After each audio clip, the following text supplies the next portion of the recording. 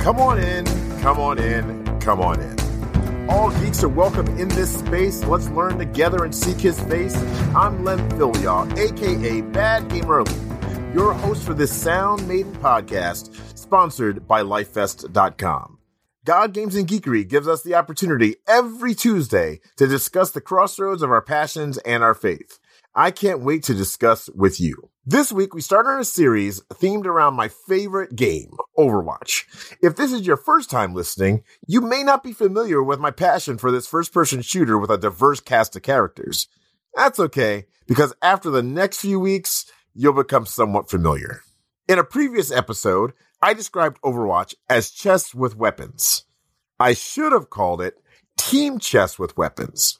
The team aspect is essential.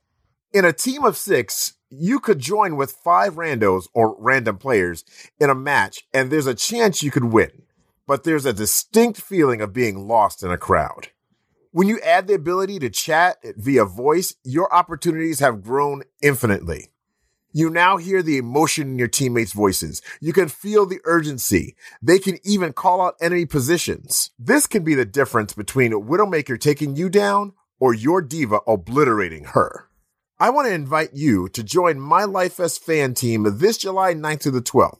LifeFest.com is the official website for one of the nation's largest Christian music festivals.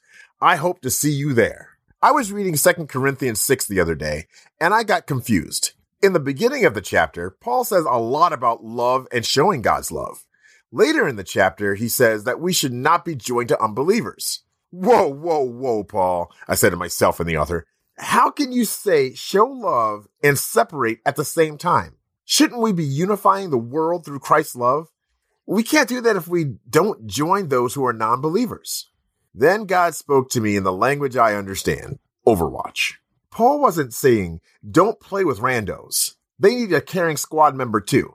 He was saying, when we really need to get those competitive wins, be sure to be with your fellow believers. That's all for this week. I can't wait to join you again where you live, play, and work. Remember, you're geeky, you're loved. Peace.